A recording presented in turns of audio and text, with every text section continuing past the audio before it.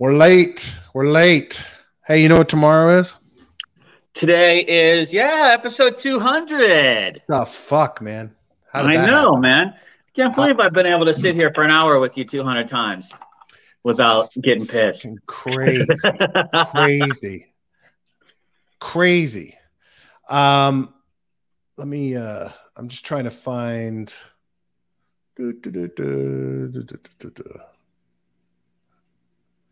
the sleazeball move by the SEC on this Bellina case. Oh. Wait, hold on. What do I hear?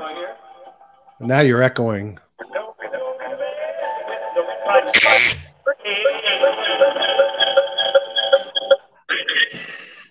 You're fucking nuts.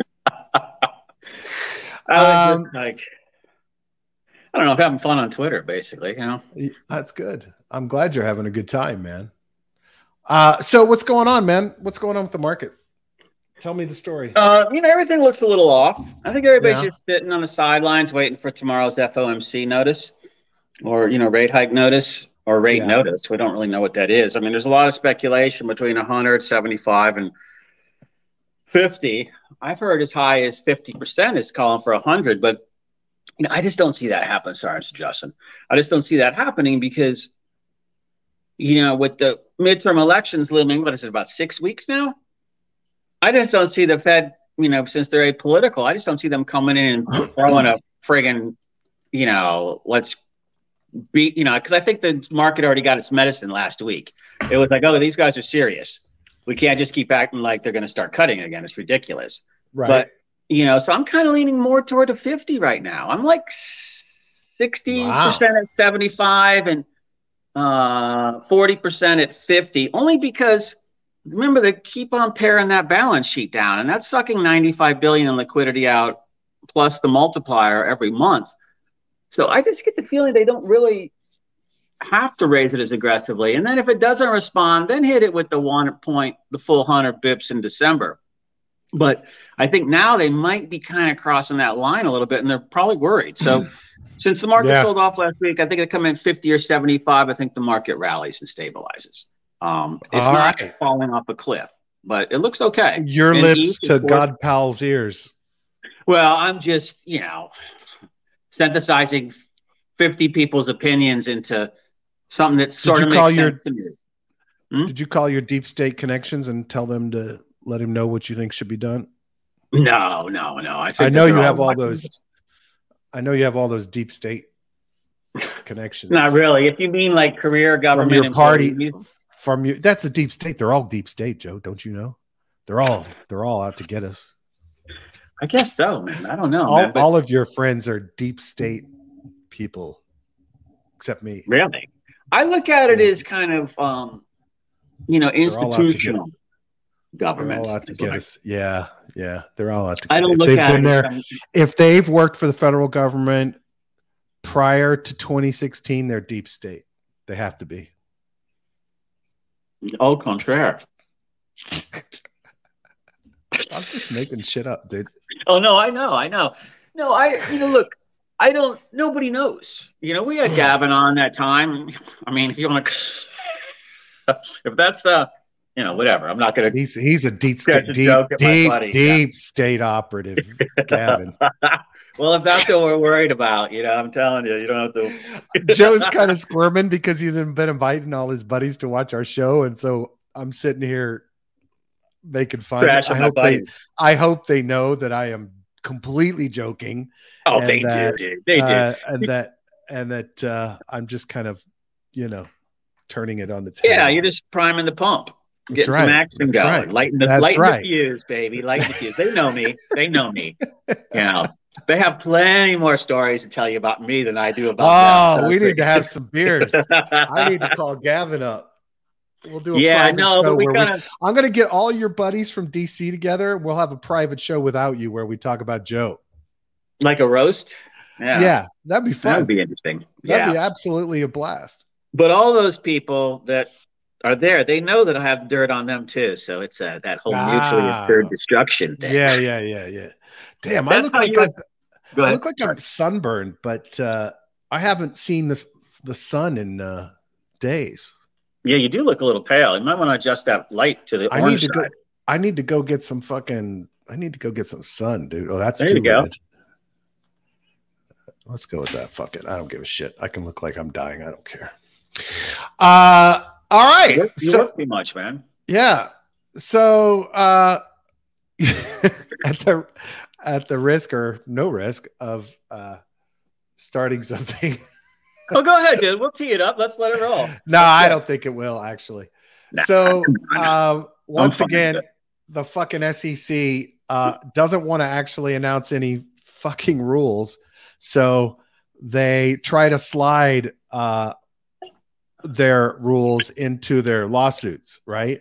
So first of all, they did the right fucking thing, right? They went after Ian Bellina for promoting securities, and it was all like he and his buddies scamming out, launching ICO after ICO, him promoting them, and then paying other people, other influencers to promote it. I hope they all fucking go down, right? Because they were just shilling shit and people got burned. So I'm all for that. Absolutely. That's what I think the SEC's role needs to be. Show the world that if you fuck around, you're going to get burned, right? Yep. But then they slide into the fucking case that because 45% of staking nodes somehow are in the United States, all of Ethereum is under its jurisdiction, and now they're, in control of everything. And it's just like, you know what? Why don't you just have the balls to write the rules and have those contested by people rather than throw it in with this guy who's going to settle? They know he's going to fucking settle, right? Because he doesn't want to spend the rest of his life in jail. And try to have some precedents that they've set by putting this into the case. And it's just, I'm not naive. I get the motivations and the incentives. I understand that prosecutors, rise in their career when they have more prosecutions and they have more wins and they get more fines. That's your goal. You want to climb up the ladder. You want to be at the top of the top rung of the SEC and then go out and get a nice gig. I get it. But the motivations, the incentives are wrong, because if you truly cared about properly regulating the crypto market, then you would have a discussion and you would post what you think the rules are, and then you would allow those to be challenged and questioned and commented upon. Now, before I move on, any thoughts on that so far on your part? I saw that, and I thought it was about a bit excessive too. The U.S. claims global jurisdiction on, sometimes on matters, and I thought it was a bit of a stretch here, but I thought it was consistent with what he's been saying. But look, saying that they were validated on 45% of the nodes being in the U.S., that means that as a result, those transactions took place in the United States is bullshit. Well, yeah, I agree with you. But I think that, again, we know this is Gensler, right? Gensler said this? Well, this is in the case, in the filing, in the case against Ian Bellina. Well, in a lot of lawsuits or in public messaging or negotiation, the challenge is always to come out with the highest, that's a good point, Amy. Furthest to the edge position that you can possibly do, but it's just enough to make people pissed off, but not make them walk away from a discussion. So it's like if you were selling your company, let's say Material Indicators was somebody made an offer. Come on, make the offers, people. And you're trying to kind of like, they're saying, well, what do you want? And you're saying, well, what do you think it's worth? It's technically not for sale. What's it worth to you? You're fighting this battle over who's going to say a number first. But whoever says the number first, the challenge is to say a number that's so high that they kind of wince a little bit, but at the same time, don't walk away. So when people say stuff like this in media, it just seems like a lot of posturing. But I do have one point I want to make. Wait, real quick to that point. It's a case. It's not media. Yeah, got it. Yeah, this isn't a case. They're not like. But I mean, in lawsuits too, you do the same thing in a lawsuit, right? But his attorneys. Thankfully, if Bellina fights this. Oh, Bellina. Okay. I can't imagine he would, but if he fucking fights it, and doesn't settle, then his attorneys are going to try to take this out because they don't want these transactions to have occurred in the United States, right? Because that's what gives them jurisdiction over all of the transfers of Ethereum or whatever that he received for promoting these ICOs. So, but can I ask a question? Wouldn't it have to be 51% of the? Well, you would think, but they're trying to claim that because they are more densely clustered in the United States than any other country. But Eamon just made a great point. This happened back in 2017, 2018, when miners controlled in China. Very good point. That's a really good point. I mean, that's a really fucking good point. Who is this? Ina Bellina? Are you listening, Ina Bellina? Ian Bellina. Sorry. Yeah, well, you don't have your attorney call Eamon because he's got you covered. He's, I mean, this is actually smart. But when I saw this in the news, just the quip about the, before when Gensler was talking about ETH might have become a security, and we kind of had that spirited discussion about where in the continuum of decentralized to centralized and regulated, unregulated, like where is that optimal value in the middle?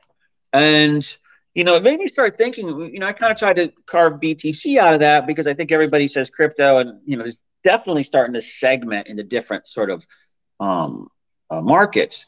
And, when I came out of all of that thinking, shit, man, I mean, okay, so if they're going after ETH now and turning it into security, then, that leaves like FTM in a pretty good position. It doesn't leave Polygon in a great position because of it being so close to ETH, but it kind of opens the door for, in my mind, what is the one that they're not going after at all? That's a good point. BTC. Who could ever get DeFi, a true DeFi, a Canto style play, let's say, on BTC? I don't know if that's regulatorily touchable. Well, it won't be, but you can't. Not even on Stacks or any of those other things? Well, Stacks you can, but Stacks has, if I'm not mistaken, it's basically a layer on top of Bitcoin, and it's got validator nodes. Well, and so it would be the same thing. And the Matt, look, but actually, Sean says, how about build a chain that regulation can't fuck with? Oh yeah, BTC. Haha, China tried to stop BCC effect equals 0. And all joking aside, the merits of the case against ETH are meaningless. It stops core institutional investment. Yeah, and that's kind of their goal is. He's also trying to put himself into a leverage position like you were talking about earlier, Joe. Gensler is when I say he. But trying to put himself in a negotiation position for what the regulations actually end up looking like, right? With Congress. So, yeah, but I to Sean's point, if I'm not reading that exactly right, I think that the reason they want to make it a security is because that facilitates institutional investment. Okay? Oh, that makes sense. Yeah. All right. I think that's what they're thinking. So I think this is a layup for the banks. Oh, again, I like that. I like that. That's a good point. But is it or isn't it? And are the merits for why it is or isn't valid? That's subject to litigation. Yeah.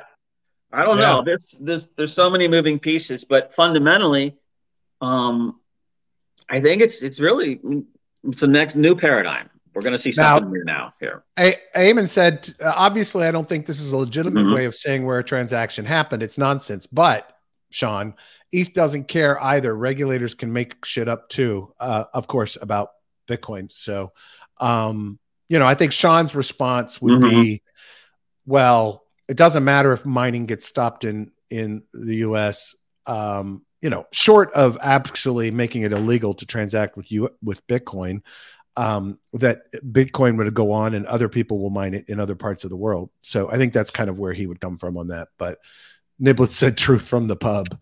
True that. Sean said 100% with Joe on that, but then you need to have a permission system. Right. Yeah. All right. So anyway, speaking of the regulatory framework, though, Treasury has asked for public input to shape the crypto regulations. And so I found it on the regulations.gov website. I'm going to put the link in. I encourage everyone to take the time to read. I thought I had this open, but evidently I didn't. Hey, you know what we should do, Brad? We should crowdsource from our viewers, listeners, a composite answer to each of these and make a submission from DeFi Lunch. Oh, I like that. Why not? Yeah. I mean, it's like we'll post it in Reddit. We'll post it in the show notes, but we'll post it in Reddit with a link to a discussion on Reddit where people can post in their comments. Yeah, and then we send over something, because I think we could put together a pretty good agnostic, unbiased set of information for them to entertain, and then I can sort of reinforce it indirectly, through I like that, my relationships there. That's good. But I think this is a community response, and that's what we need. We talk about that. Put in a good word with the deep state for us.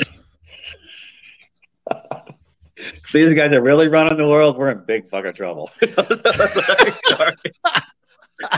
Nothing personal, guys, but you guys leave at 4:45 every day. Show up at 9. Love you. I'm just kidding. Awesome, I'm just kidding. They work from home. That's great. That's great. I love it. But that would be a good thing, because I think that we have a good balance of ideas on our team here, our community. I totally agree. And I'm sure Sean will weigh in because he wants to help ETH out. Yeah, he'll weigh in. He said, "Is Joe starting SEC coin? We should start the Gens token." Yeah. Gens gains, we'll call it. Gens gains. Let's make it like some total complete Ponzi with fucking some kind of no, let's not say anything. A whole collection of freaking nutso NFTs, and then we'll rug everybody. Oh no, we could call it GG. Now, here's what would be funny. I remember, and if any of my buddies are listening, Gavin one time had these Treasury issued trading cards, or was it not Treasury? Maybe it was ATF. Yeah, they're part of Treasury. It was something, but it was all the drug seizure dogs. And so it was like a football card or a baseball card, if you remember those from the real world days, like an NFT in the real world, but it had their like seizure stats and all this stuff down there. And it was like these dogs, and there was like about 9 of them, I think. I always thought that'd be kind of a funny ass. Of course, they were, it's never fun to get in trouble for anything, but it was sort of like a interesting way that they would rally everybody around these dogs, just like they did with the dogs in Afghanistan. Those what do they call them? Malinators or what? Malinois, like there's more biting power than an alligator. And I think the nickname's Malinator, but they brought a lot of those back that were adopted, combat dogs. And I think they got on NFTs, but it's just funny what everybody else does to promote. And you see we're doing stuff like that every day. Yeah. So getting off of regulatory, I thought this was really interesting. Remember how we were talking about Helium Mobile? And for everybody that doesn't remember, Helium is the provider of hotspots all over the world, where people bought these hotspots in order to provide cellular and Wi-Fi access to phones that are roaming in that area, to build a cellular network that's cheaper and rivals the access of the big players in the space. And then the people who had the hotspots would make tokens from having the hotspots from people using the bandwidth and paying for use of the bandwidth. So they got under pressure because it showed that they only had like $6,500 in revenue, but all of these people had bought these hotspots and spent hundreds of thousands of dollars on them. Well, they have answered by launching their own cellular plans, which will combine the Helium 5G network and the T-Mobile network. And the plans start as low as $5 per month, and subscribers will get tokens for just using their phone. I like that. I like this a lot. Because theoretically, and I don't know how strong or far-reaching the Helium network is, but this to me is a great way to bootstrap this business model, right? Because once you have phones in the hands of people and they're getting cheap access and you can start making it so your hotspots are making money, then people are going to be more inclined to set up their own hotspots in their home so they can make even more money because they see other people generating revenue from the use of it. So, I mean, they have a lot of work to do, and it's going to be a difficult thing to get overcome, to get adoption. But this idea of, a $5 a month plan is pretty impressive. So what this really gets me, or what I see here, is there was that project I was involved in about a decade ago, which was it was a rice growing project, but it was something that would allow farmers, say in Southeast Asia, to be able to grow, I think, 3 crops of rice instead of 1 per year, or be able to grow in the dry season because it was a well technology that would pull water, had some solar on the top, and then it also had a Wi-Fi-ish, I guess it was Wi-Fi back then, but a cell tower type thing. And so they'd go to the village, and one person, it was usually like the, village, I don't know, chieftain, for lack of a better word. It was usually his wife, and she would get the cell phone contract.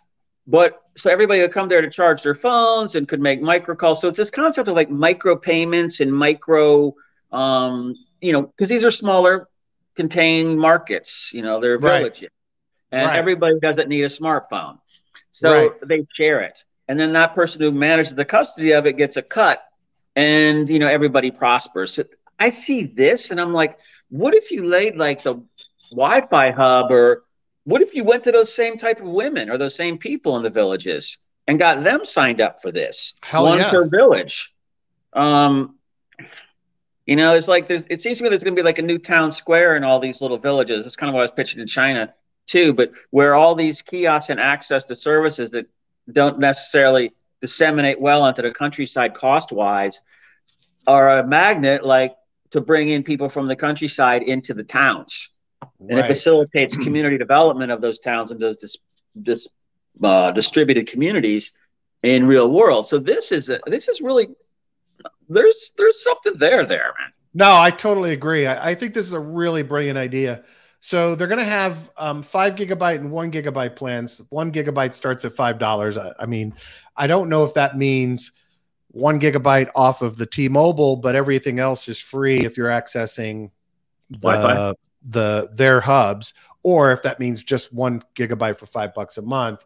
5 gigabytes a month. It's coming in early 2023, and then unlimited will only be US to start. But look, if they're starting at $5 a month, they'd probably be pretty competitive. Now the problem is, like T-Mobile and AT&T and family plans, I think are about $50 a month for 4 people.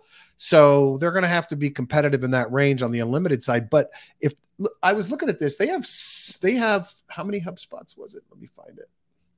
Well, the issue in the past, remember when we like Metro, they have one or whatever. The issue was you could get the cheap ones, but they didn't work when you traveled. Right. And so that's what I'm thinking you're trying to get to here, is that same point. And what is it, Brad?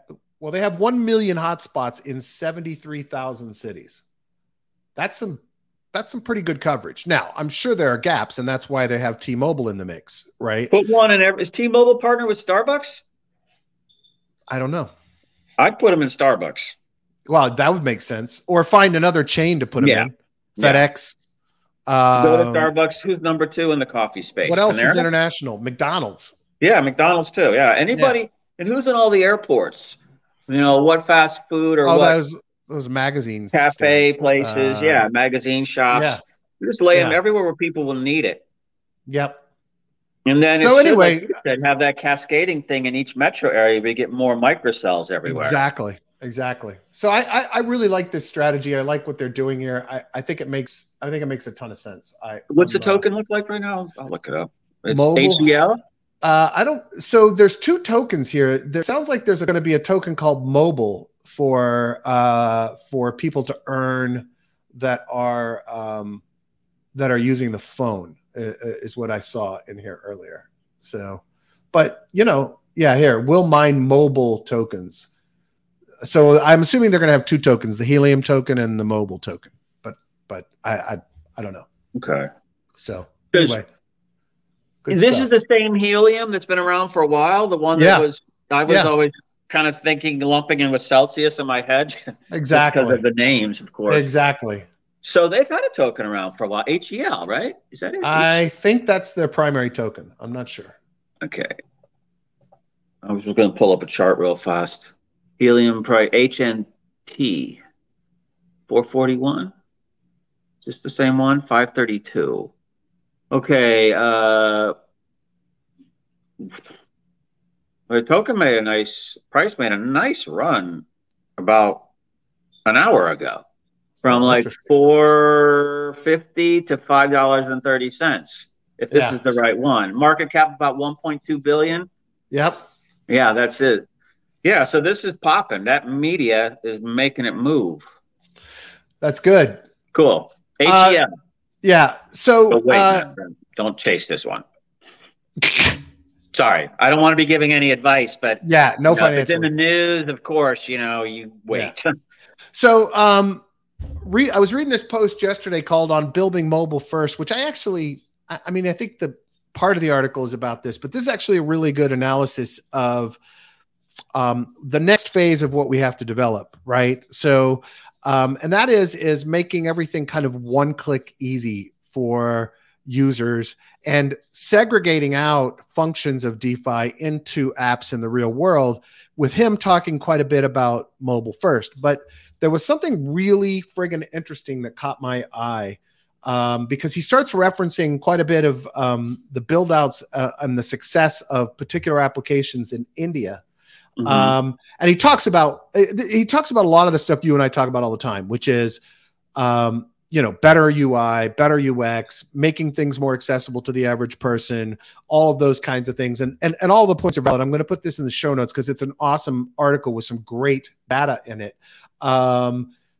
But if you look at average number of hours spent online, you're looking at mobile being the gargantuan component of that. Now, you and I are probably more desktop, so we're in this range, but just interesting that mobile dominates, but most DeFi applications are desktop first. Now, that said, that's their market. That's the people that are buying and doing large quantities. That's why DeFi developers target them first. There's a segment of users that have a lot of money that they want to be in their protocol. And so the easiest way to get to them is desktop. But as we start onboarding the rest of the world through gaming and NFTs, and he concludes that gaming is the way, he thinks the way forward for all of DeFi is through gaming. He talks about, remember yesterday we were talking about gold in India? Yes. Let me find this quote. I did see that analog between starting to buy like frags of gold. Like, here we go. Yeah. So he talks about he talks about crowdfunding and KYC, et cetera, et cetera, et cetera. And he talks about India, a state-owned payments network in the region named UPI is scaled from doing 4 billion in transactions to over 120 billion in transaction volume every month. Wow. Every month. And they grew that size in 4 years. Indians do 72 billion transactions digitally each year. So then he said, DeFi promised to make investment bank-grade products accessible for everyone. This is a variation of the promise of ICOs. The idea was that everyone could now invest in early-stage ventures. By and large, this is true, but it excludes the fact that too often people want simple primitives that are set and forgotten, not ones that require one instance. I love this. One instance I have to prove this is the case of Jar HQ from India. The app ranks consistently in the region's top 20 for UPI transaction volume. What are users doing so many transactions for? To buy gold for as little as 5 cents. Mm-hmm. Historically, buying gold was an aspirational act in India. It involved saving enough to buy the smallest amount. You then lost money to the middleman that sold the gold to you and worried about where to store it. Jar flipped the unit economics around it. By focusing on digital gold depositories, they reduced the amount of money needed to buy it.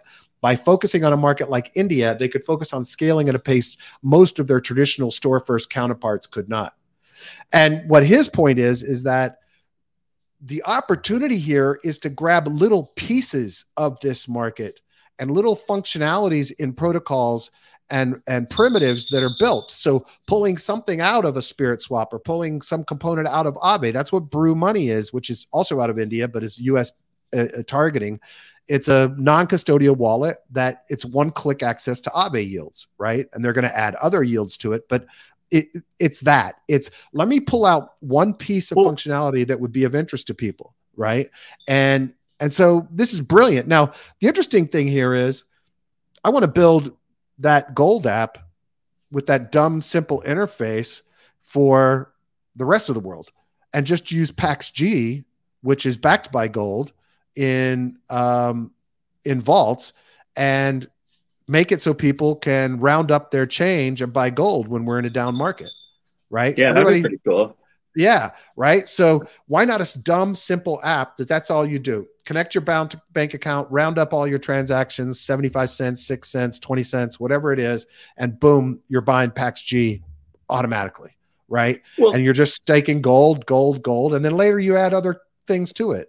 You add the ability to buy Bitcoin, Ethereum with your roundup change, and maybe create a basket of things. Well, yeah, it should be that. Look, this is for. I've talked about this before. Why aren't crypto people buying gold? Yeah. I mean, why not buy some PaxG and store it, save it, or the other ones where you can take delivery? I mean, it's a diversification play. It makes total sense. And what I like about this with India is this is why India always gets everybody's attention, and it's simply this: am I locked? 1.6 billion times 5 cents per day. You do the math on that one. It's a big number. Yeah. And, if you penetrate 10% of the market, it's 160 million times 5 cents per day. So I would venture that the female side of the women's side of the market is probably 99%.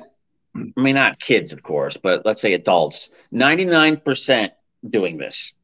99% of them are acquiring gold. But they haven't been able to, like the article says, because, you got to have a lot of money to go buy the physical stuff. You can go buy 5 cents worth of gold physically. But this is kind of what is this microfinance type application is exactly the kind of stuff that elevates agrarian societies or distributed societies that haven't moved as fast as first world. It allows them to accumulate wealth. Anything that allows them to accumulate wealth and scale it in aggregate is a good thing for the rest of the world. Sure. And well, here's the thing that, the point that I think he's making, and Niblet says the market needs several layers between them and the DeFi mechanics. So it's not about a better wallet, but about vertical solutions that subsume DeFi mechanics like automatic transmission. And that's exactly what, by the way, Niblet's Brew is. Brew is not pushing themselves as a wallet. They're pushing themselves as a mechanism to easily invest in DeFi primitives without having to understand DeFi primitives or interact with the protocol, right? And that to me is what's important. The other thing he talks about in the article is how you can layer these things, right? You start off with round up your money for gold, and then you start adding other capabilities to it, right? Yeah, let me let you borrow against all your gold holdings and invest it in Aave or invested in Alchemix loans or whatever. I mean, there's all kinds of things you can build in, and the user never has to know how it functions on the back end. All it has to do is you have to build up trust with the user that what you are doing is what you say you're doing on the back end, but you don't have to worry about the mechanics of doing it. And I think there's a ton of opportunity of seeding this. I mean, look, it's been the go-to for crypto type storage of wealth, portability, things like that. It and diamonds have been the 100% go-to for that in fleeing war zones and things like that. So I think it is one. I also think it'd be kind of cool if you could take those fractionalized gold token pieces you have and like you said, go to Aave and stake them there and borrow against them.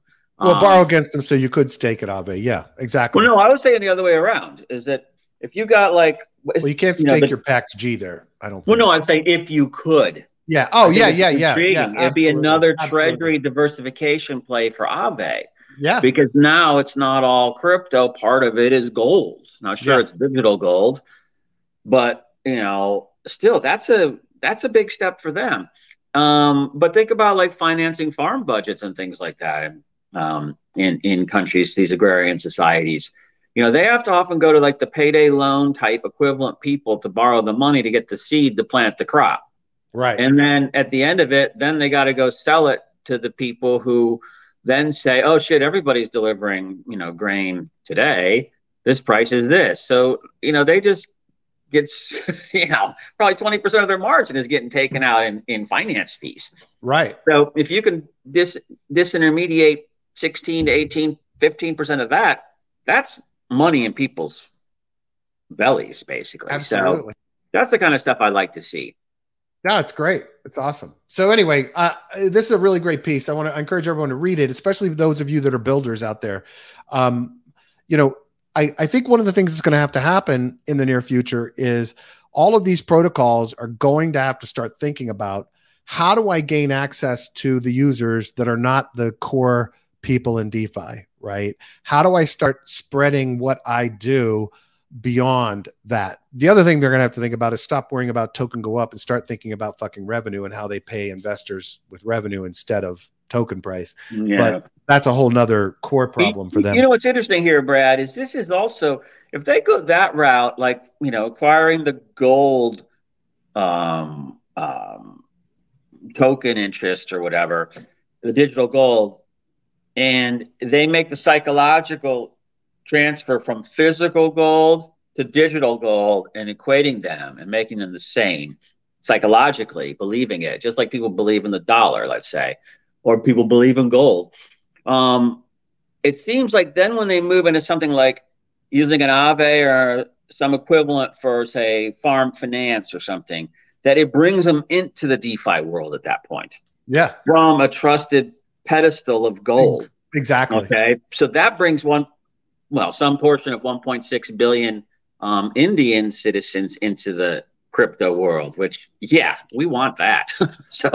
Look, and like I said, I think these things can all be translated to other users in other parts of the world, including the United States. So, anyway, I think it has a ton of potential. And DeFi, Niblet says, DeFi can equalize the cost of capital globally. So why does the left not see how powerful this can be? Dude, because it doesn't allow them to maintain control over people and their money. The far left. I'm talking about the far left. And that's the bottom line. They think they need to protect people. Right. Yeah. Some significant aspect of that segment does. And I think it's easier to go ahead. And I think that's what terrifies the opposite side of the spectrum, because, when you hear things like nanny state and things like that are protecting everybody, what's the first thing you think of? We think of some old, your older sister beating the shit out of you, or you think about your wife telling you what to do, or your mom punishing you. So, that's the way it's equivocated in people's minds. So I agree. Sure. You can't, we have to figure out a way. Again, this is not binary or zero sum. We have to figure out some guidelines where, we talk about this a lot, Brad, where people have to have individual free will to make decisions they want, but somehow we have to make it to where they're not getting suckered into stuff that isn't real. And I think that's probably the best way to say it. Yeah, totally agree. But that's a tough challenge. That's hard to do, and I don't know if it's doable. So James, by the way, said that HNT is correct for the token. I think. Okay, cool. So, thank you, James. Okay, you had loaded up something. MicroStrategy acquires an additional 301 Bitcoins and now holds 130,000 Bitcoins in total. Do they say how much he's down at this point? I think these were all bought in the 19.8 range, 19.3. It says it in there in the article. But I was kind of surprised. I heard some chatter about this, and I actually tweeted out something about this, but it turned out it was a spoof account that I tweeted, so I deleted it because I didn't want to be promoting inaccurate information. But there was definitely talk about this, and here it is. So, I don't know. I think it's a good thing. He's averaged, prior to this buy, his average buy price was 30,650. And so what was this average? They bought 300 and 130. Oh, they bought 301. They hold 301 more down here at 19, I guess. Yeah, that's not going to move the DCA needle very much. No, it's not going to help. Not going to help. No, but look, he's probably sitting there at around. You said the whole balance was at 31, or before the that? Average. His average buy price was 30,623. He spent 3.981 billion. I mean, look. I mean, he talks the talk, but he walks the walk. I fucking hate that guy. I don't hate anybody. Sorry. I know you don't hate him, but I know sometimes, it's hard because I don't know what audience he's speaking to. Is he speaking to like retail crypto enthusiasts? I doubt it. He's speaking to whoever will buy more Bitcoin to pump his bag. Yeah, but the institutionalists, I don't think they like his behavior and his attitude. I just don't think that this helps advance institutional. If he's up later, right? Next bull run, eventually he'll look like a fucking genius, and that's when all the Treasury managers in corporate America will be like, oh shit, and they'll ape in and give him his exit, and then he dumps it all. Dumps it all on them. What was that 3-3 shit we were talking about? Sean said they're trying to raise 500 million to buy more BTC. 300 BTC is meaningless. Yeah. He says it's all time preference. Decent chance this is a great position in 5 years. Totally agree that this will be an awesome position. 100. And Shizzy says you can hate Saylor, but he'll be the richest man in the world one day. Well, I don't know. They're not his Bitcoins, so But and I don't really hate him, Shizzy. I just know people who were around him when the accounting fiasco happened, and so that kind of just makes it seem like he what I'm getting at is everybody who we want to come in and, well, at least I want to come in and buy shitloads of this stuff so we all get rich, he lost a lot of credibility with them, and so I just didn't like how he became the big cheerleader before, but that was before he went out and bought 130,000. So now I'm like, okay, he's for real. He's not full of it. And he did pitch Blackstone on this at the beginning because they're like his biggest shareholder, and they had to approve it. So, because they're on the board. But still, there's when an investor comes in like Blackstone, I think they only own 10%, but they have veto control, and they said because of all the money they came in. There's preferred and there's shareholder agreements, but there's different things that they do. Yeah, but this is a good point back to me from Shizzy that after I said that it's not his, it's the company's. He owns 60% of the stock, so theoretically 50 to 60% he's going to walk away with if this thing sells. Oh, well, he made a bunch of money before, so he doesn't really have to personally do anything here. He's obviously Blackstone is happy, and obviously I haven't looked at the stock price honestly in the last couple of months, but it seemed like it was doing okay, and compared to everything else. So I don't see him being in trouble. I think he makes this pitch for this 500 million that Sean references, and he goes out, and then if this stuff drops to 13 or something or 14, like the more doomier people project, he's going to buy it all. Everything he can get his hands on, and then it will go. Yeah. And at that point, he will come out on top. I think it's a brilliant move. I dislike him personally. I don't dislike the strategy. I think it's smart to own MicroStrategy. I just can't stand him as a person. I think he's a piece of shit. So that's Yeah, I don't want to. The guy. He's an MIT guy. I don't remember if he graduated or dropped out. I just don't remember, but he's a smart guy.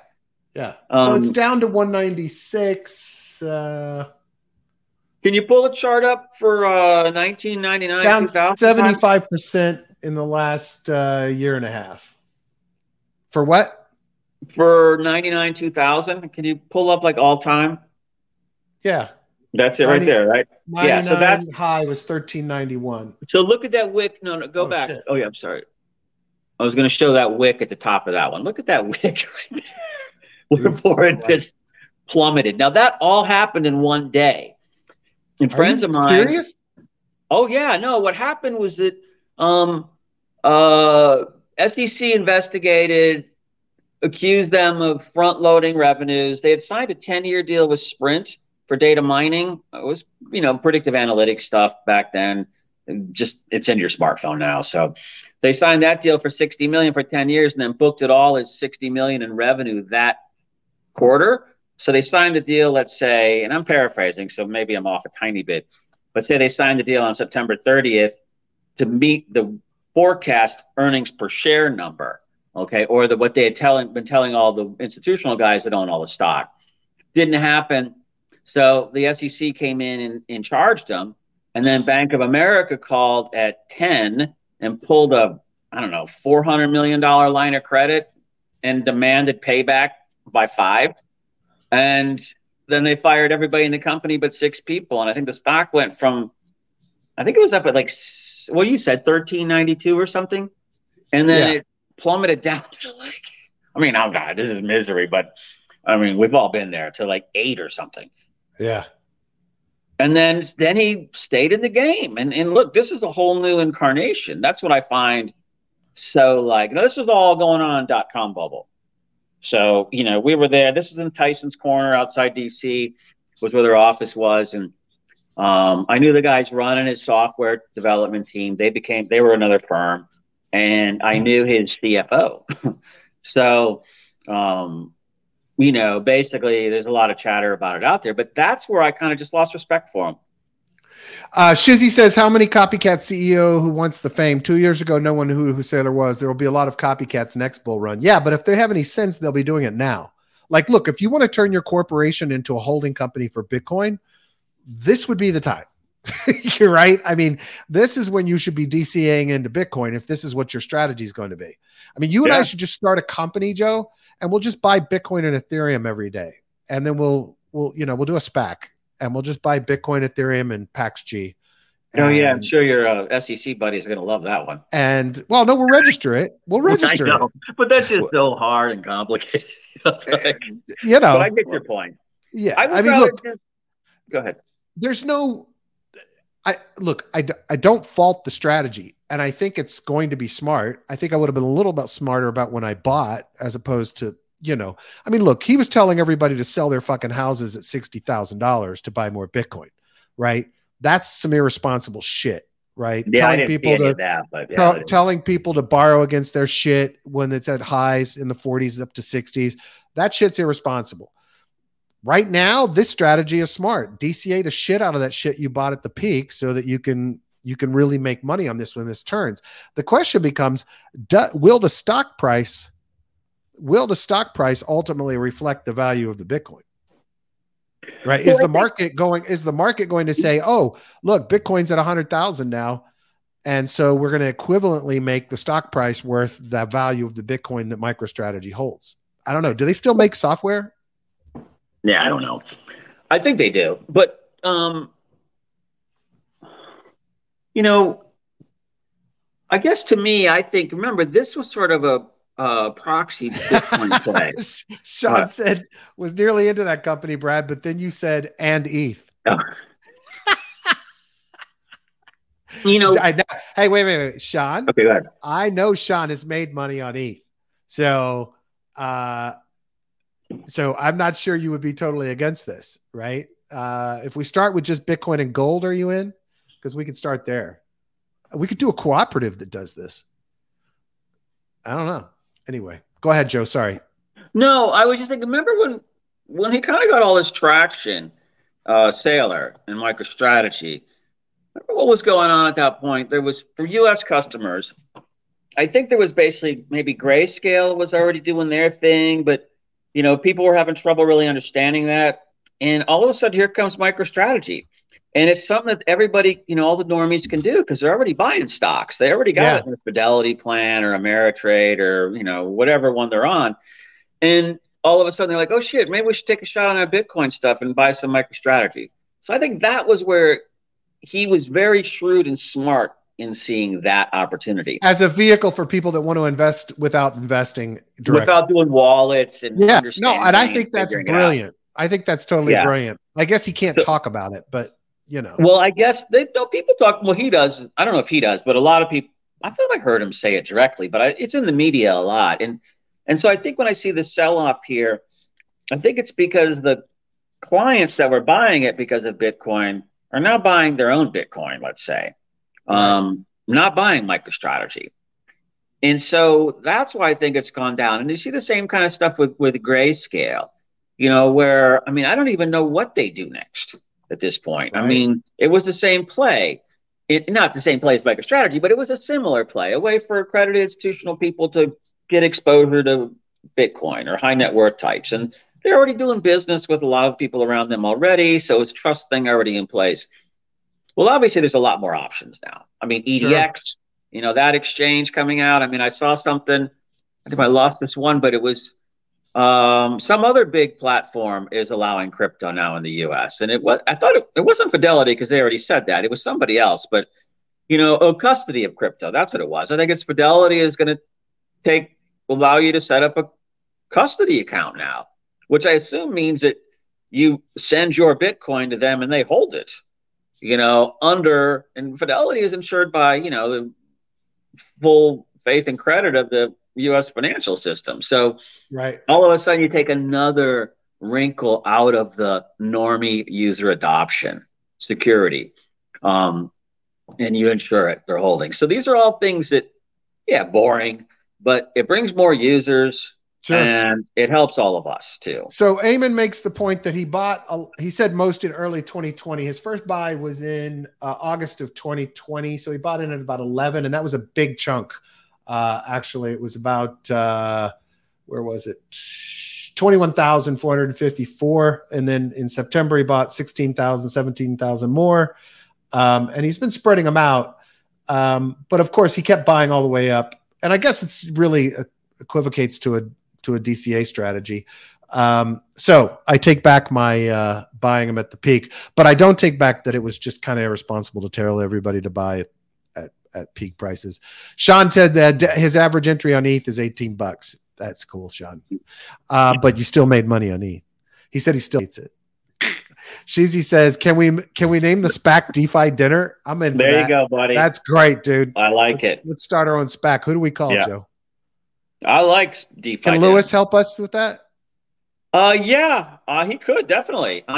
So we have to figure out what is the optimal structure right now to do stuff like this. I don't know what is. So I'll give him a call in the afternoon and just start discussing it. Sean says MicroStrategy and miners became a proxy investment for BTC, but now there are lots more regulated options. Yes, and a lot of miners don't have enough sense to manage their financials properly prior to dumps. But look, those miners I knew, they were the ETH miners, and they were like, everybody's like, oh my God, they're really successful. They've been making so much money. And then I come back 6 months later and it's like, oh dude, I had to sell all the rigs, out of cash, broke. Where is it? Hold on. This was good shit. I want to find this. God damn it. I had this article open. The Ethereum miners are dumping like madmen, dumping all their ETH. And I'm like, every day these people are show how stupid they are even more. It's like, okay, so first of all, you had 4 years to fucking plan for proof of stake, right? Get your shit together, launch DeFi on Ethereum Classic, do something, right? Start setting it aside, start mining something else, something. You had plenty of years to prepare. You had plenty of time to prepare your business, your entire fucking business for this, right?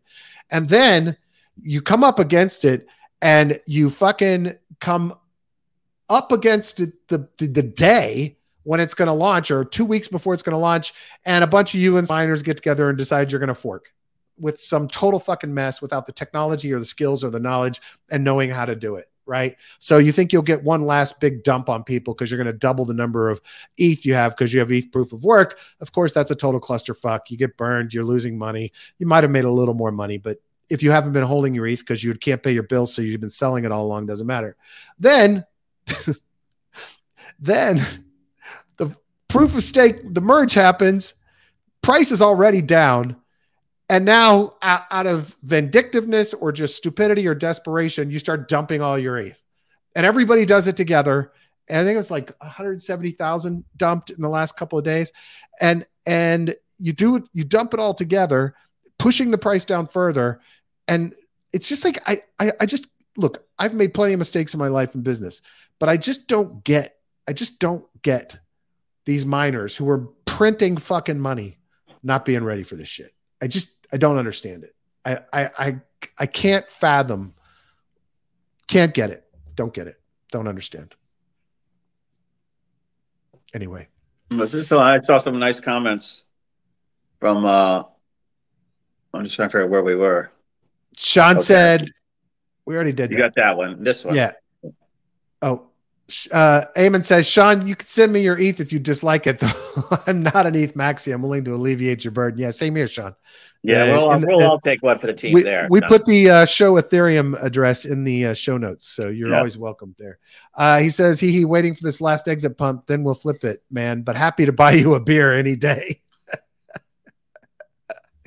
Awesome. Oh, then BTC will flip it? Or ETH will flip? What's he mean? He means he's going to flip the ETH he has. He's waiting for the last exit pump. Then he's going to sell the ETH he has, and then he'll buy us all a beer. Nice. Yeah. So. I thought he was getting into hash. This is the one I was talking about right here. I did send it to you. Good. Institutional crypto custody service. I mean, all right. Look, man. Oh yeah, NASDAQ is holding my crypto. I mean, what the fuck? Yeah. You can't really do much. It's like nobody gets fired for that move. No, nobody gets fired for that until how much are they taking? Right? Like, what do they charge for something like that? I don't think they've said all that. I don't know. I have no idea what custodians charge for custody, like Coinbase, the big ones, like how much do you have to pay? Like, how do you pay? Is it like a monthly fee? Is it like a percentage of total held? I don't know. Let's look at that last paragraph. Let's says BlackRock teamed up with Coinbase to offer trading and Bitcoin investment. JP Morgan, blockchain-based trading platform. Goldman Sachs is set to follow suit with its own trading platform. I think there's probably, think about it, what it really is. It's kind of like going to Aave in a way, and dropping your shit on Aave. And then, I'm pretty sure that these big institutions, you can park it in a custody account and then use it as collateral for a margin trading account. That's interesting. Yeah, here's Schwab, Citadel, and Fidelity launching EDX crypto exchange. Yeah. So you see all these interfaces coming together, or all these access points on and off ramps coming together for, big institutional money that has statutory requirements as to where they can place it. And now all of a sudden we're actually getting toward that point where, groups like, the Harvard Endowment, let's say, which, I don't know, what is it, $40 billion at this point, where they start allocating a piece of their portfolio. They probably already are.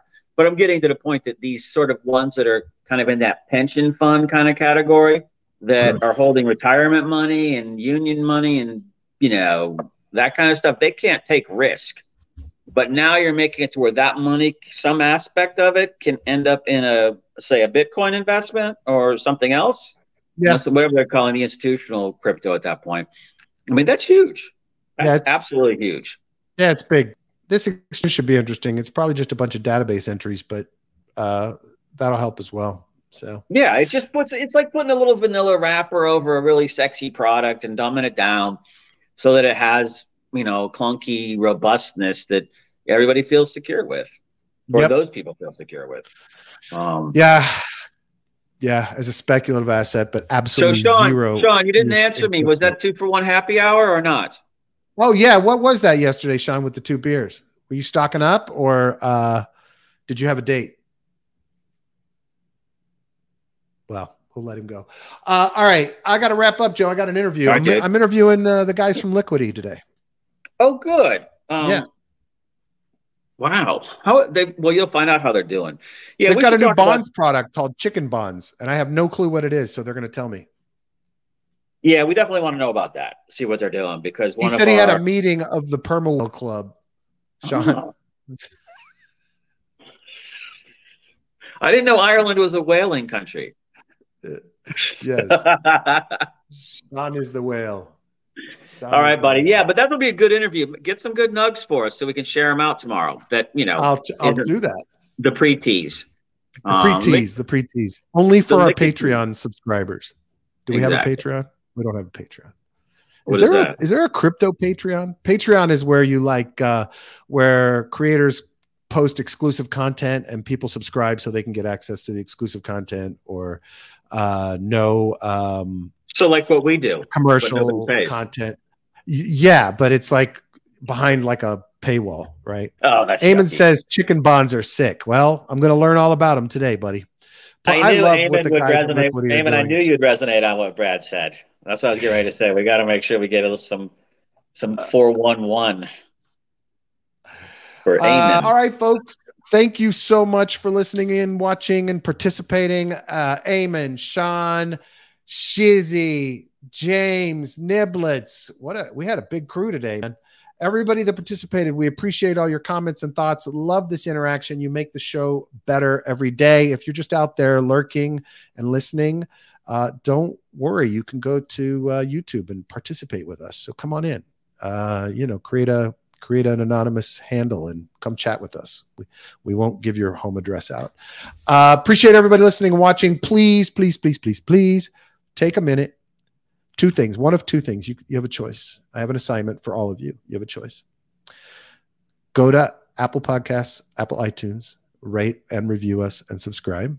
So Apple says, oh shit, these guys rock, and push us up in the algorithm. Or number two, give a little tweet, just a little tweet. Tag a few friends. Talk about how brilliant Joe is. Talk about all his deep state connections, all the inside dirt, the black market shit that we get here in DeFi Lunch, and tell everybody how wonderful we are. And those are one you can pick one of those assignments. You don't even have to do them both. If you do them both, you get a bonus platinum star instead of a gold star. So that's all we're asking today. Take a minute. Just take 1 minute. Give us a little promo, a little pump. Spotify, Apple Podcasts, Twitter. Thank you very much, Joe. Tomorrow. Hey, thanks everyone. 200 Tomorrow's a big times. Day. 200 times. 200 times. 200 what? 200 times we've fucking done this shit starting tomorrow. Oh, yeah. And also tomorrow's bed day. FOMC. So it should be exciting. Oh, that's exciting. That's awesome, dude. So we'll have some action. That's awesome.